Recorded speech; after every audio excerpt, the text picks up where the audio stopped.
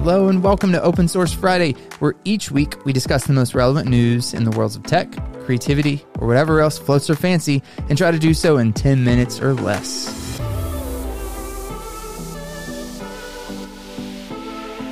Sorry Talk, here we are again. It's Thursday and we're just now recording this podcast episode. We really do need to get our act together, don't we? We got to prep season 2. Yeah. That said, season 2 is coming, hopefully in the next several weeks. We want to make sure that we are giving you the best content that we can. So we aren't releasing anything yet because we're not quite ready. So that said, let's jump into today's topic for what we landed on. Recently, I've been chatting with a couple of different creators that I've had the opportunity to meet through the setup space that I've ventured into. And, a couple of them that I've been talking to are sub 1,000 followers. Like, it's kind of, they're at this point where they're trying to grow their Instagram account. Conversations we've had is like, how do I curate my feed? Like, that's a word that's been used. And like, obviously as a creator, you want to have some sort of feed that looks good, things like that. But I've cautioned them with a couple of things. And thankfully, like, I've had the privilege of learning the hard way.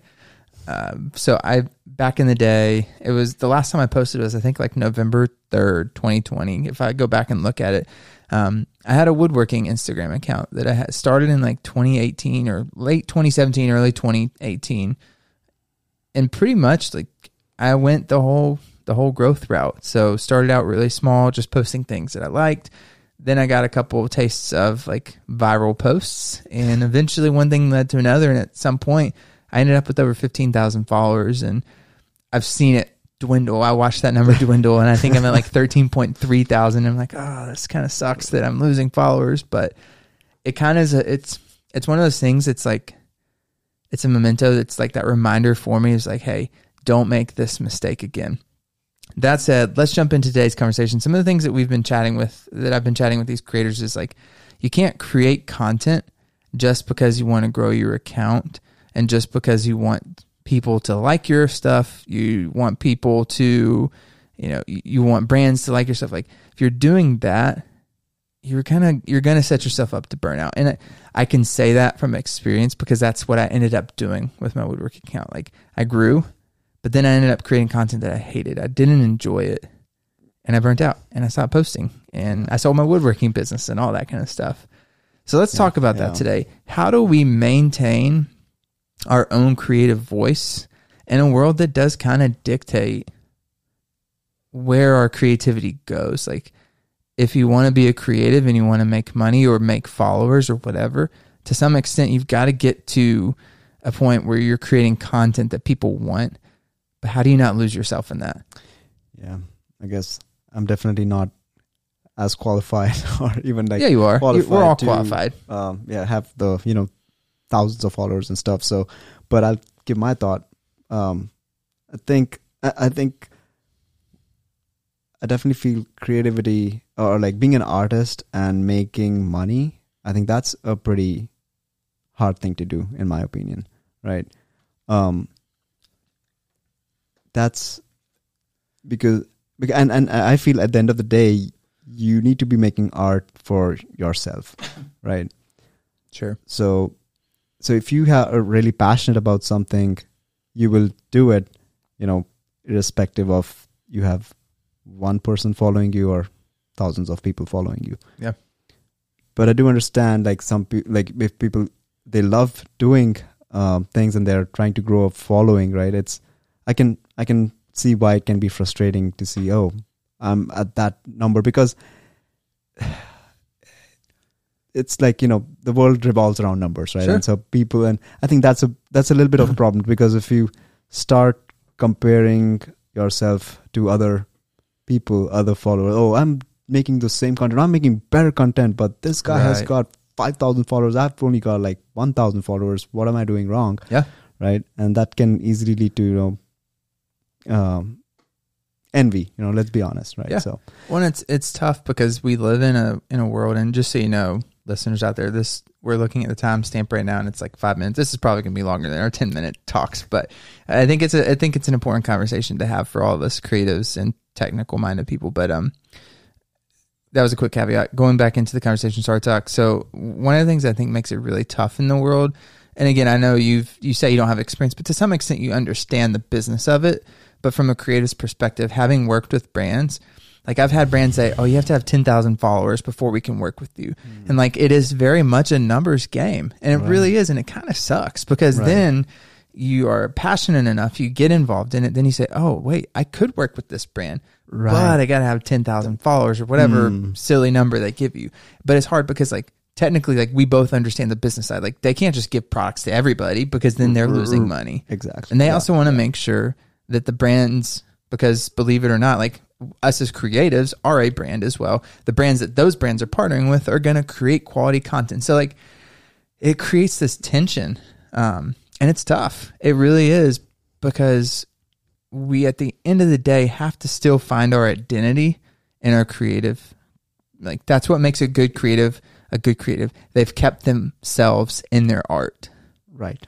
And I think sometimes like if we just want this product and we put content out just because we want a free product, that is a surefire way. Like you're writing your ticket to burnout there. And I have lived that so much. Like I was like, man, I don't want to buy these new woodworking clamps that are $90. Let's see if I can work with this brand and then make content about freaking clamps. Yeah. That was boring. I hated it. I was like, oh, look at this clamp making this cutting board. You have no interest, zero interest, but it's like, okay. Maybe well, and like, to be fair, the brand, I worked with the I forgot what her position was, but I worked with her a lot because obviously I'd gotten involved with this band, Bessie Clamps, and like was one of their content creators for them, basically. Like in exchange, like when they released a new product, I got to get a bunch of free stuff. And like I made a lot of money in free product from them over my time. But I didn't the content I created just didn't, it wasn't me. Yeah. It didn't satisfy your own creative itch, basically. Right. You're not like, you're not fulfilling your own creative aspirations. Exactly. You know? Like, and I think that's where I kind of envy you. Like, we were having this conversation outside tonight too. Like you've never really put your work out there. And I think again, there's two sides to that. Like you got to put your work out there too, which we've talked about before. And you know this, but at the same rate, not putting your work out there kind of gives you a little bit more freedom, because then you don't have to be beholden to a brand's expectations or things like that too. So like at that point, you literally can create what you want to create. Right. You're not, I see what your point. Yeah. Basically you're not afraid of, because there's nothing to be, so it's a two-sided thing, right? I think I can see it can be a good thing and a bad thing. Sure. Right. As you said, the good thing is I don't care because nobody's going to see it. Right. So it's fine. I can make whatever the hell I want and nobody cares about seeing it. It's just for my eyes or a family's eyes and stuff. Exactly. Right? And I'm not after, because I know that, okay, I'm anyways doing a job and this is, it's not, I don't need to have that to pay my bills, right? Right. Or get a new product and stuff. But at the same time, if you're not putting it out there, like maybe, you're not exposing yourself. You're trying to be overprotective of your stuff, and you're not trying to open yourself to critique or to, have other people do your work and stuff, right? So maybe there could be something that can come out of that than when you're actually opening up. And it is definitely a double-edged sword. Yeah, I think, it's definitely a double-edged sword. And so there's that. I keep pointing to the book, which I put that out there as a reminder for myself. Yeah, it's the Austin Kleon Show Your Work book, which I think I really like that book. And the other part is that I like is you can still create what you want. Like you can have a way where you can create whatever you want and not be afraid of experimenting stuff, but not put it out there. You can always choose to put only 1% of the stuff that you're creating, right? So and I think ultimately that's the goal. Like when I think of creatives who have succeeded in the space, one of them that just always comes to mind, and obviously everybody, Peter McKinnon, for example, he does whatever he wants to do. But you know why? It's because along the way, like he did have to play the numbers game at some point. Granted, the odds were in his favor. He started a lot sooner, but whatever. You can debate that all along. But he is at the point now where he can be himself, do what kind of content he wants. And brands like that at this point. Right. And so it kind of sucks. Like I wish that for newer and up and coming creatives who are trying to build a following, but it's unfortunate. Like that's honestly how the world works in many ways too. Like you think of the business world. First to market. Yeah. Right. Yeah. You think of the business world too, and even in professional sense, like if you want to advance in your career, you got to start at the bottom, you know, and because I don't want to have to do the whole explicit thing on Spotify for this. I'm going to quote Gary Vee, but I'm going to edit myself here. But Gary Vee has this quote. He's basically said, sometimes you have to eat crap for the first couple years of your journey before it actually comes out to be success. And I'm not a big Gary Vee fan, to be honest with you. I think hustle culture is kind of overrated in many ways, and I'm not going to get in that discussion. Maybe we could talk about that on another episode. But yeah, I think unfortunately the world has, to some extent, tried to stop creativity and creatives from really getting to do what they want to do. So we have to kind of fight back to that. And we really so for those of you who I've spoken with, and I've been really upfront about this too, like, yes, I want to grow my account and I hope you grow your account too. But at the end of the day, you got to keep your personality in it, because then if not, 6 months from now, I may not see you posting anymore because you're going to be burnt out. Like I got burnt out, you know? Yeah. And you had a pretty big following too. Like, I mean, 15,000 is not a small number to grow, right? So you must be doing something right to have that many people watching that content, right? Sure. So, and giving all that away, it must have been, you know, you really would have felt that burnout to say that, okay, I'm walking away from this stuff. I'm going to sell all my woodworking gear. I don't think I'm interested in this anymore. Having put in 2 years or 2+ years a lot of work, years, a lot of years, time, a lot of time. Yeah, exactly. To perfect all that stuff that you were doing. Mm-hmm. And you must have got influenced by some of the other folks that were doing that stuff, right? And you liked that content and you liked woodworking, so you would have got inspired by that to invest your time and energy and money and effort into I mean, I made a lot of good friends. There's still a couple guys that I still keep up with and things like that, but like it sucks to say, like, I got to the point where I really did burn out so much that, like, I think about it now, and I was actually talking to Caitlin the other night, and I was like, I don't miss it. And that sucks, because it was such a big part of my life for so long. And I'm like, I don't miss it because that's how burnt I got from it. Yeah. So. Yeah. But that's the thing. Like, at least, you learned a lot. Even you're not doing the woodworking part right now, but I guess you still would have learned, how to grow an account, or, Sure. I learned the hard way, is like what I said. Video, exactly. The video aspect of it, like the, video editing and all that stuff. Right.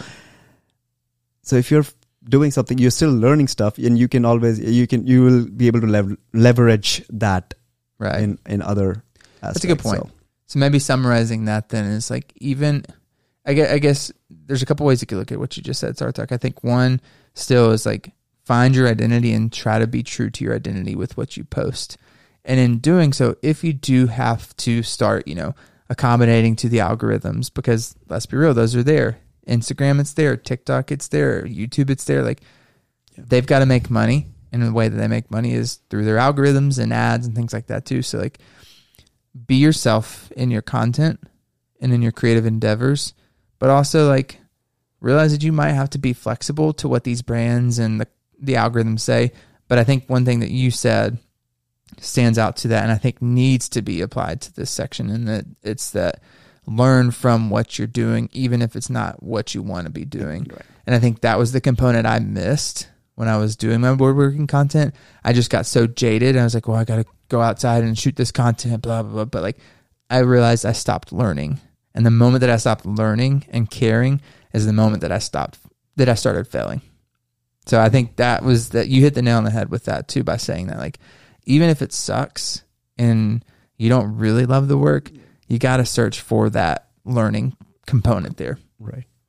And always, I think when you're learning, you'll always get a takeaway skill from that. So you can, even if you, let's say, pivoted, right, you could leverage the skills that you learned from all that stuff to, to your other endeavor that you're choosing. Just like, for example, in photography, like, tried multiple things, but yes, you don't go in one route, but you can, at least leverage those same skills to other routes. So like you were talking about fashion photography. Yeah.